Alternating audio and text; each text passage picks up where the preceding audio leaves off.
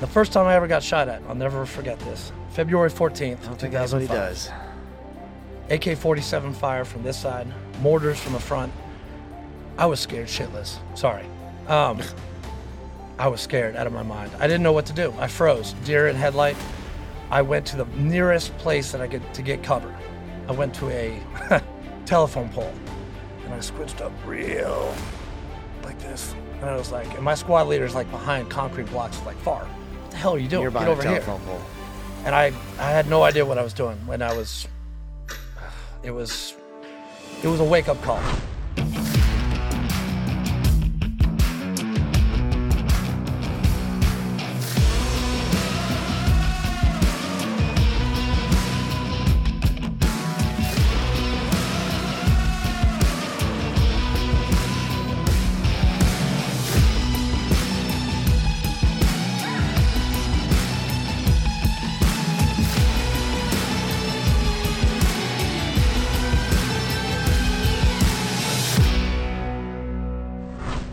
This is a story about people, but more importantly, this is a story about people overcoming hardship and being a part of something greater than themselves. We're joined today by Andrew and Cindy in our studios in Phoenix, Arizona. Welcome.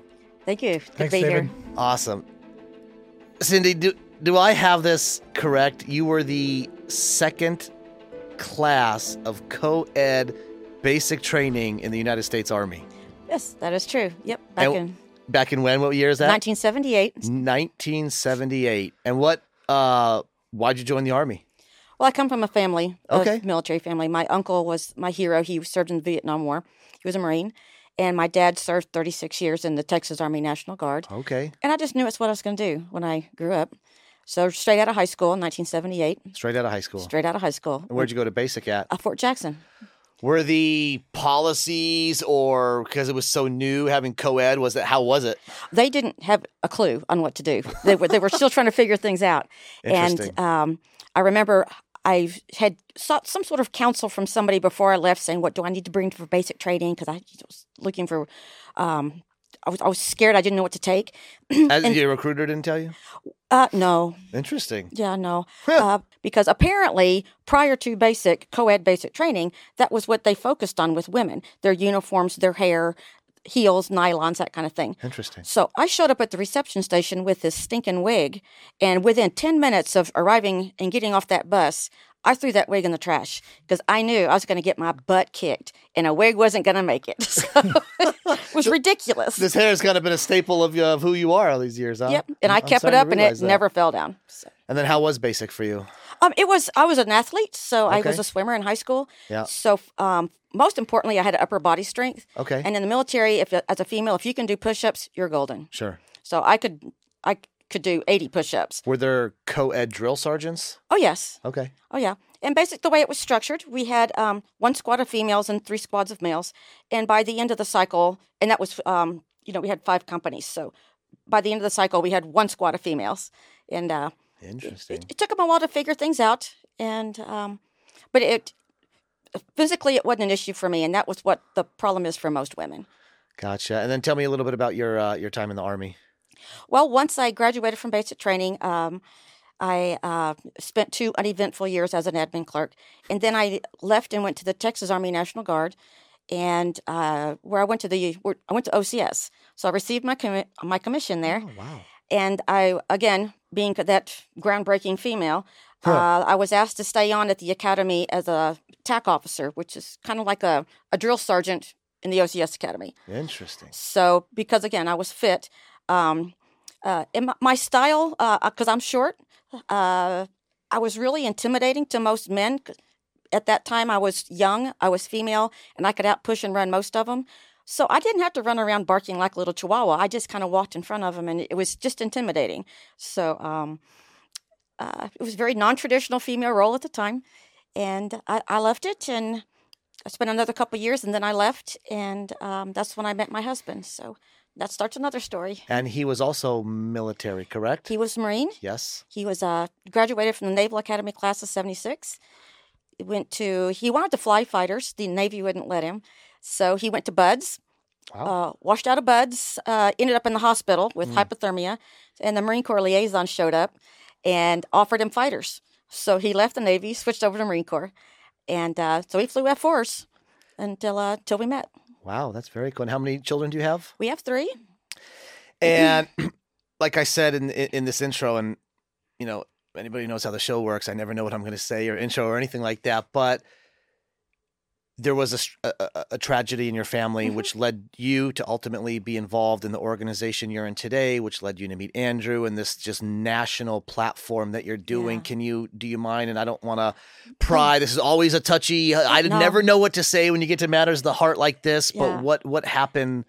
Yeah, no, he's. So we were married 22 years. We have 3 children. 2 of our children are Army combat vets. Okay. And he struggled with demons for years and years and years. We looked like the better Gardens and Home family. Sure. We looked great from the outside, but inside our home there was so much darkness. There was pain. There was a lot of hurt. Was a lot of that? I'm sorry. Was any of that? A lot of it military related or other things? Not so much military. It was childhood trauma that he had experienced, and that of course just led to some other poor choices later in life. Sure. And so struggled for many, many, many years. And in 2007, he committed suicide. So he was he left this planet and was free from his demons. The challenge, though, was that he left those demons to his children. And so as a result of his suicide, my children have struggled for it's been 13 years. Everything from addictions, poor relationships, bad health. If we took the self-help section in the library, my family can have at least written a chapter in every single book. Oh my goodness. I mean, we are so diverse with our dysfunction. We've covered the gamut. Were there signs of his suicide? Did you pick up on prior leading up to the event? I did. I saw him spiraling.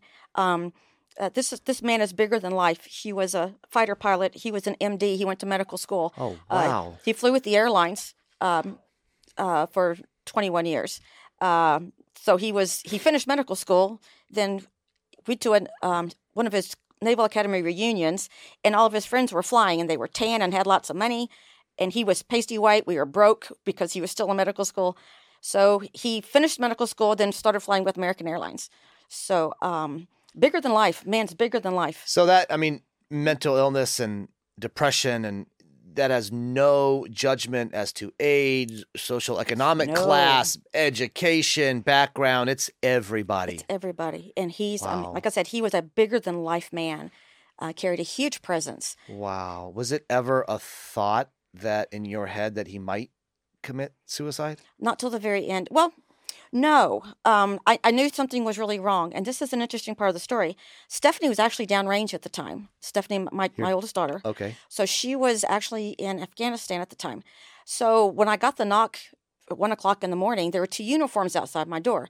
They were policemen, but my first thought was, this is DOD showing up at my door. Oh. And so when I opened the door, I just knew that it was Stephanie. They're telling me that because she was a gunner in a Black Hawk, and she has over 300 combat hours. So I knew she was in a role Goodness. that was a very real possibility. Oh. So when I opened the door, I braced myself, and then they told me it was Rand, and I stood there, and I didn't react, and so they kind of were like, "Do you hear what we just told you?" But what they didn't understand what was going on in my head was, whoa. I got to interrupt you. I'm not going to get into it. I have a very, and I mean very similar story. We'll talk about that off camera. Okay. So you open the door, hear a uniform, and you're thinking that you're about to be told my daughter is KIA, dead, whatever have you. Yeah. And they say, no, it's your husband. Mm-hmm. It Whew. just took a little while for that to process. I'm still processing that. Yeah. So, and I'm not putting words in your mouth because my similar situation was, I thought my son died one time. So at first my knee buckled. I'm like, my son is dead. Mm-hmm. And then when I found out who actually died, it was a little bit of relief at the same time. Now, holy shit. Yeah. That person died. Yeah. Yep. It took me a moment. And Wow. again, they were staring at me Jeez. like, what's going on with this lady? Because I literally was just standing there. and Oh, just this whole thing happening. so, and we don't have to get into all the details, but right then, was suicide the known cause of death at that moment? I mean, did you knew that they knew the details to share with you? Yep, they did. And you had one daughter deployed and the other where? Both of the other two children were still at home. They were still younger. And now, oh man, I'm throwing off my train of thought here. So now you have to inform your children that their father is dead. Mm-hmm. Oh, I don't really want to ask how that is, because I know how that is. I mean. Well, it was funny. My son and I were just recently talking about it, because he went on another show to talk about being the survivor, and he knew when I woke him up. He looked at me and he goes, "Is Dad okay?" That was his first question. I mean, I sat down next to him in the night, and I said, he goes, "Is Dad okay?" And I said, "No." And we just started crying. So he knew. Oh. He knew. We're going to bring this all full circle, and I have more questions about that. Wow. I knew the high-level kind of story behind this, as we've chatted before, but those are some chilling details. Wow. Andrew. Sir. Thanks for coming out, number one. Thank you so much for having me. You have also an amazing story. You joined the Marine Corps. Sir. A little later in life. I mean, I joined Army right out of high school, but you joined a little bit later in life. What'd you do before the Marines? Graduated from college in 2001. Worked for Sherwin-Williams down in Naples, Florida. Was an assistant store manager of a $1.5 million store. And after 9/11, I heard it on the Howard Stern show. And 9/11 happened on the Howard Stern show. Okay. I thought it was a joke. And then I went home and I was like, oh my God, what happened? So I went to my recruiter and I was like, hey, I want to join up. My mom said, nope, you're not joining the Marine Corps. So I waited 3 years and then I joined in 2004. After you had graduated college? Yes, sir. And you joined as I was 26. I was the oldest, dumbest, smart kid that they had ever seen. So you're a 26-year-old Marine Corps grunt. Sir. Happy birthday, by the way. Thank you. Mm-hmm. So, but more importantly, you were every time's a unique time at war, but you were in a very unique time, maybe in the surge back in Ramadi and those areas. Fallujah, Ramadi. Yes, sir. Wow. And you had 2 rotations there? 2005, we were in Karma, right outside of Fallujah. 2006, Ramadi, Battle of... For people listening, paint this picture of what Ramadi and Fallujah is. And I mean, start with your first rotation, but paint this picture. What were you guys doing there? We did we did patrols, mounted or dismounted. It's kind of a blur because each one were about 6 months long. Ramadi was the Wild West. We had no ROEs. I had a captain that said, if it moves, kill it. So wow. We did. And I cleaned my gun a lot. I fired it a lot. I walked a lot. I was 182 pounds.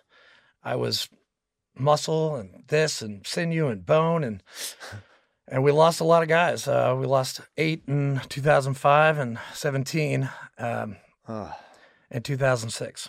That's rough. That's real rough.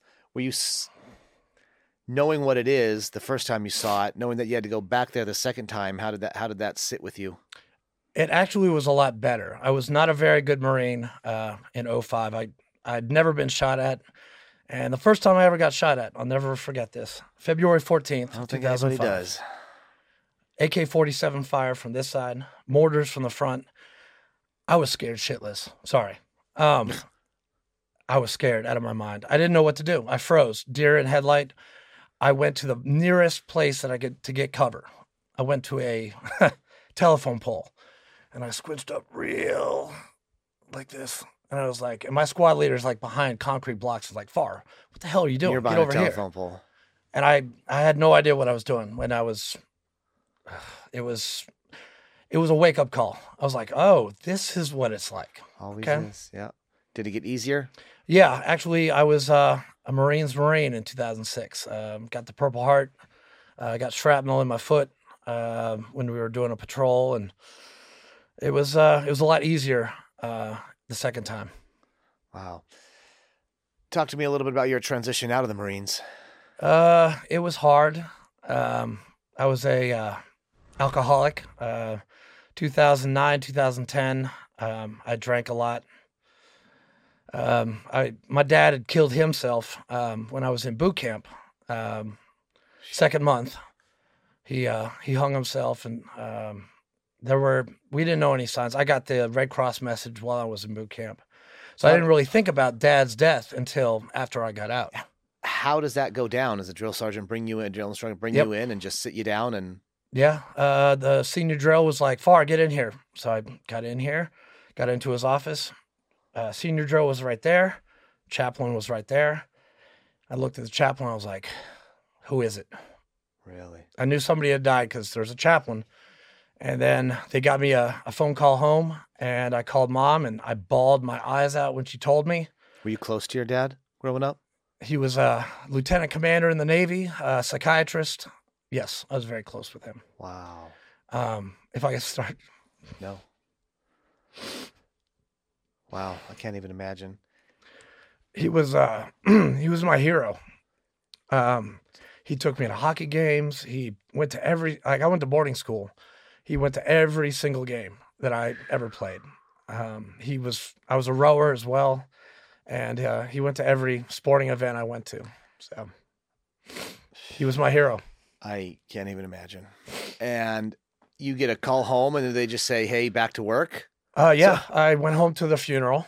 My kill hat took me to Savannah International Airport. Went home to upstate New York where they were living. Buried my father, and came back that end of that weekend and continued training because mission first. My Marines were really good at saying mission first. So you're in the middle of boot camp. Yeah. You fly home to bury your father. Then you fly back to boot camp. Yep. Pick up where you left off and graduated boot camp. September 17th, 2004. I got nothing. It was hard. It was really, really hard. My kill hat, actually, he's a sergeant major, retired now. He was talking to me like a human being when we were going to the airport. And then when we got back to Parris Island, he's like, "Far, when we get out these doors, I gotta be Turn you loose. I gotta turn loose on you." I'm like, "All right." So it was just back to normal after Wow. I shut that door. How soon, when you got to your first duty station, did you get deployed? Let's see. I graduated School of Infantry December 17th, 2004, deployed January 5th, 2005. December to January. Yep. I literally got nothing. So I buried my father. I graduated. I show up at boot camp, and now I'm in Iraq, all within a 6-month time frame, give Yep. or take. And then we came home August 2005, and then deployed again March of 2006, came back October 2006, and then we did another workup. Did you have time to process everything? No. That's why after I got out, I had such a hard time. And I'm still Of course. dealing with a lot of loss, but it's better. I'm a recovering alcoholic of 2.5 years and 832 days sober today. And Congratulations. one of the big things that helped me was this woman sitting next to me. She's amazing.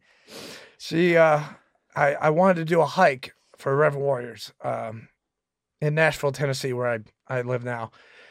She would not give me a hike until I was at least 6 months sober. So let's go into that and talk about Irreverent Warriors, because I feel that is a bond that brought you guys together. I feel it's a bond bringing veterans from all over the country together. But Cindy, how did you and your kids cope after the events with your husband? Well, like I said, we spent years and years going through every dysfunction, every addiction, every mental illness, counseling, thousands and thousands of dollars worth of counseling. And but 2 of the kids went active duty, and that was their therapy. But in January of 2016, I'd heard about these Silkies hikes, and they were actually just their first hike was in 2015. So this was January of 16. Stephanie was at Fort Stewart and Neil was at Fort Lewis, Washington. And I called the kids and I said, take a couple leave days, let's all go together down to Houston and do this hike thing. Let's do this for Dad.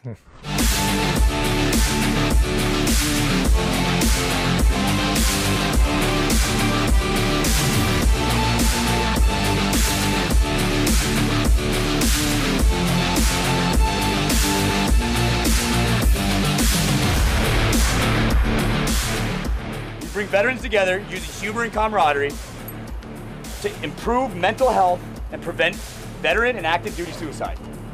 That's it, plain and simple. That's all we're here for. For all you know, there's somebody in this crowd right now that needs this hike more than anybody can imagine, and I would condemn anybody that would hold anything against them. So there is no, you're weak, there is no, oh, you don't know how to cope. No, fuck that. We're coping by doing this. This is why we're here to cope. This is a family, this is community. Nothing but happy, love, and just irreverent shit all day. That's all that has to happen because we know it works.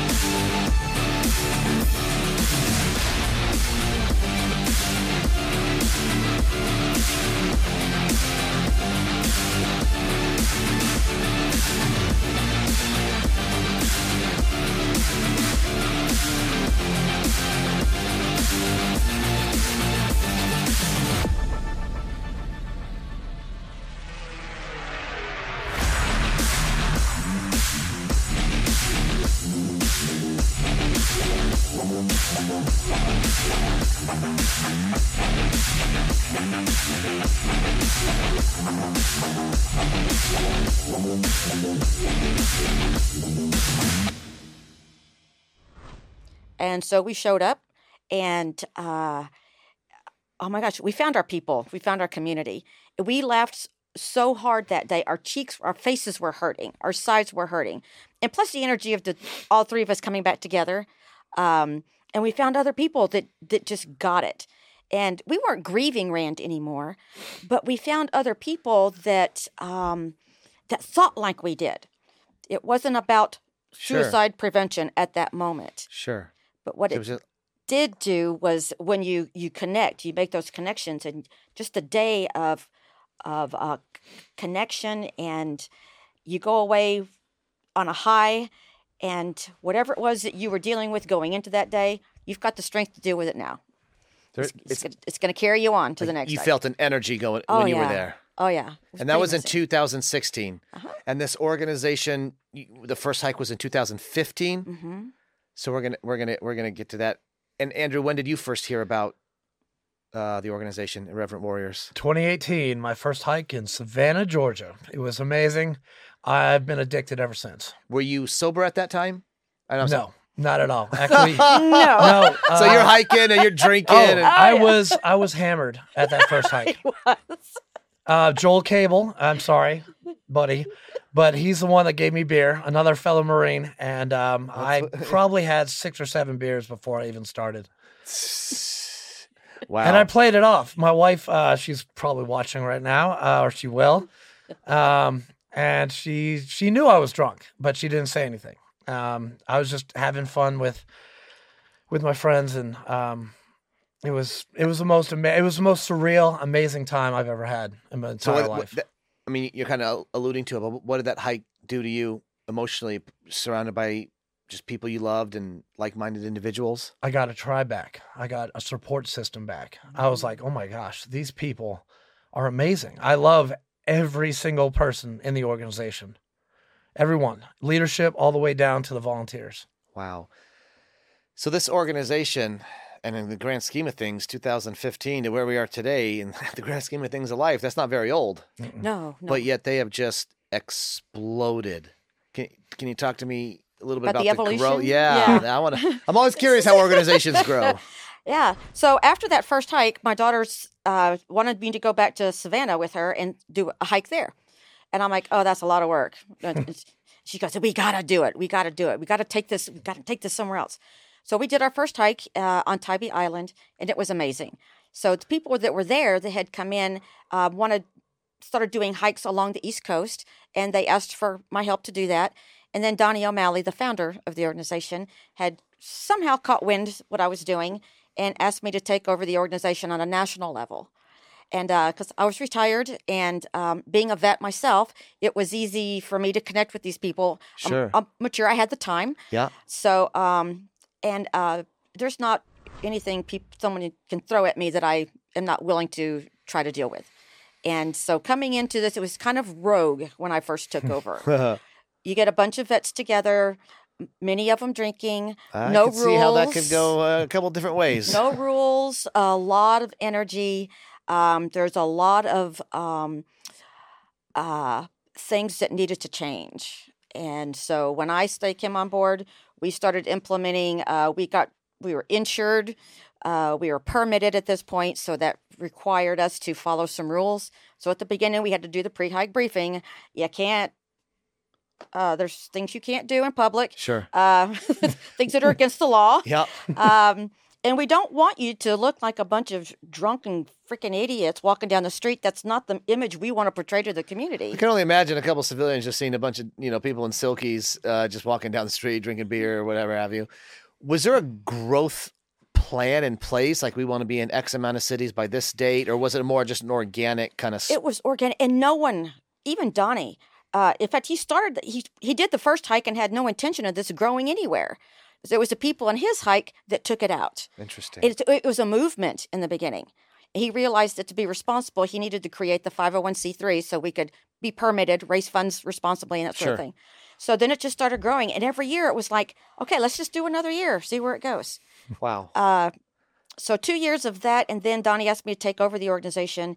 And at that point, we got serious. I started bringing in a team, an amazing team of really qualified, motivated, committed, passionate players. Wow. And we have an amazing team. And how many hikes have, in the past couple of years, how many the organization as a whole done? Well, even through COVID this year, we were scheduled initially for 54 hikes. We still did over 48. Just in 2020? Just in 2020, through COVID. Right. We followed all the COVID procedures, temperatures, masks, forms, social distancing. We hiked in groups. We did, and we pulled it off. Oh, boy. Oh. And so, Andrew, you're what's your title or role with the organization? Well, we're kind of changing the title, but I'm in charge. I'm the district. I call myself a district commander of Tennessee. Okay. So you help plan the hikes and coordinate? I give advice. I basically relay what leadership tells me, and then I tell my coordinators. We've got Nashville, Clarksville, Memphis, Knoxville, Chattanooga. Wow. And it's crazy. It's awesome. I love all my coordinators. It's amazing. It's General Order number 6 for the Marines is to receive, obey, and pass on to the sentry all orders from the commanding officer. She's a commanding officer. That's what I do. And how'd you get this position? By working my butt off. Actually, I did my hike in Nashville. It was the biggest in Tennessee in 2019. We had 225 veterans marching around Nash Vegas. I think that's what got me into the position. I'm not sure. I really haven't been told what I did to get this honor. He's minimizing his role. He is a powerful leader. He's inspirational. He's organized. He's committed, and he's passionate. It shows. Yeah. When he says, we're going to do a hike here, or someone says, I want to do a hike here, Andrew's like, let's do it. This is how we do it. And he's there every step of the way. What are you seeing, and I think boots on the ground, these hikes, what are you seeing this is doing to veterans with mental health issues, PTSD? What are you seeing? Because you're talking, you're there. This is not some, TV. You're on the ground with people face to face. What's the impact of this? So one of the things that makes us very different from any other organization that does hikes, we are veteran and active duty only. There are no civilians in the element.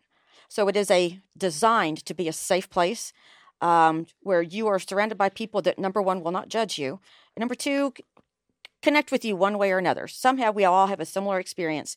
So and it's not an athletic event, so it's a stroll. We're walking.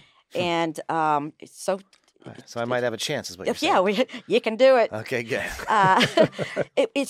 So it gives you time to talk, and that's when you start opening up. And someone mentions something, especially where I'm at in this organization. I'm always in the rear of the hike. I'm always at the back, so I'm always watching. And that's a lot of times where you feel that the people that get inside their heads and they kind of fall back, and that's where you start hearing the pain. Wow. And so that's when you just take that moment and you just start asking questions. And is it still soothing for you as it was when you went in 2016, or is it more of I'm in charge now and I got to organize this and I'm working? No, I've got an amazing team. But when you're doing the hikes, it's still soothing for you. Yeah, is it still? Do you still get a personal healing or? Oh, it's adrenaline. I mean, there's a lot of adrenaline leading up to it, making sure things are in place. But once we step off, it's a whole different animal. That element is a whole different animal. It becomes a life of its own.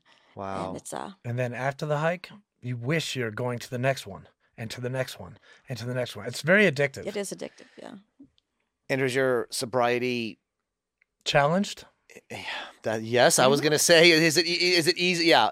But yeah, you took the words right out of my mouth. Not, it was in the beginning when I was newly sober. But right now, and I keep on forgetting to do this at all the hikes, and I'm sorry, Mama. I want to announce to people that if you need to talk to someone, if you don't want to drink, if you need to talk to someone, talk to me. I'm the DD for every single hike. And sometimes I get so excited for the hike, I forget to announce that to everybody. But I don't think about it. I've got way too much to lose. I've worked so hard on my sobriety. My wife, a second DUI, she picked me up from jail.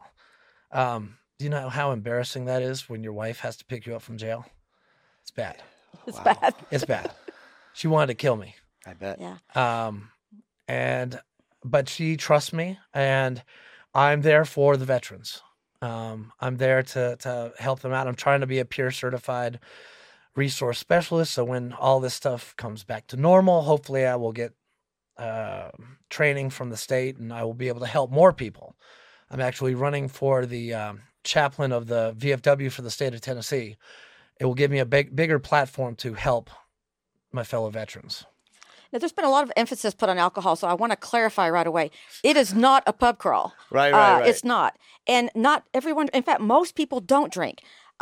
You've got that element that's going to drink too much, and we don't tolerate it. If you are intoxicated publicly, we will put you on a safety vehicle, or we'll Uber you to the front and to the front of the hike, and you're going to wait for us, or the next stop. We have medics in the element. We don't tolerate drunkenness. No, this is very well organized. Yeah, it is. Yeah. We have a code of conduct, and we police our own. We don't let anybody step out of line because we are representing not only the veteran community, but those that are still serving and those that we've lost. Mm-hmm. We will not dishonor our branch in the community. Do your kids still go? Yes, they do. Yeah. Andrew, sir, was this I always say veterans find your what's next. I just call it the what's next, and we don't got to go into that, but was this part of your what's next for you? Has this helped you in that sense? Yes, this has helped me tremendously. AA, Irreverent Warriors, it was a stepping stone. Irreverent Warriors got me to be more involved with veteran organizations like the Marine Corps League and VFW and AMVETS and DAV, and it just, I got a C+ in college for interpersonal communication. Hated public speaking. Hated it. And Irreverent Warriors broke my cherry, I guess you could say. I can actually go on TV and talk now and podcasts and this. And 2 years ago, I was a drunken mess. I was a blackout drunk, and I was selfish, egocentric. All I cared about was myself. And now I don't. Now I care about her. I care about Irreverent Warriors. I care about veterans. I care about my life and where it's going. Wow. And Mama Bear is, she's a big contributor. She's a big part of it. She is. I've heard stories about you a lot. Oh, no. No, all good stuff. All good stuff. Where's the organization headed? Well, actually, I just spent a couple of days with Donnie. Okay. And for people that don't know, Donnie is the founder. Donnie O'Malley's the founder. He And is also is he active in the day-to-day? no, he is completely hands off the organization. He Okay. still is the chairman of the board, Okay. and still has a huge voice. That's who I go to. Okay. And he's gone on to found Vet TV. Vet TV. Which I'm a subscriber. Saw a couple episodes. Very, Yeah. very funny. Yeah. With that, Uh-oh, I feel like there's a story there. Do I ask or I don't ask? well, Yeah, I don't know okay. if any of you have seen the movie Grunt's Life. Oh boy. But for those who have, they understand my embarrassment when I'm sitting next to Donnie watching the movie twice. I'm like, this is my boss. And that, oh my God. It's funny. That's funny. It is funny. So, where's the organization headed? So we, the hikes are like the springboard. The hike is our main event, but it's like the springboard. And what we're trying to do is develop that community so that that network stays involved in alive in between hikes. We do the hikes yearly.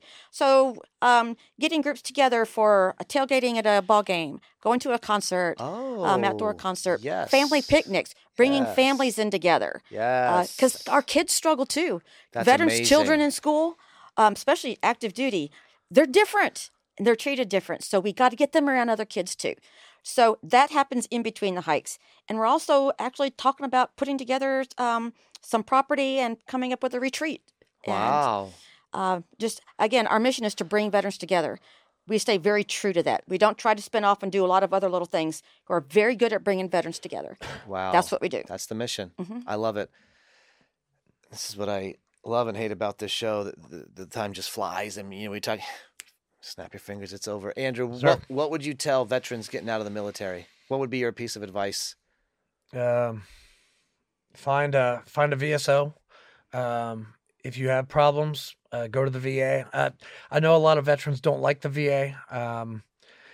I've had my ups and downs with the VA, but I like it now. I go to my appointments. I take my medicine. I do what I'm supposed to do. I don't drink anymore, and it works for me. But get all the information you can about different organizations that help bring veterans together. Because if you look at the Marine Corps League, the VFW, any of these, we are all about bringing veterans together. Irreverent Warriors, we just use humor and camaraderie to improve mental health and prevent veteran suicide. And it's working. And it's working. It has been working.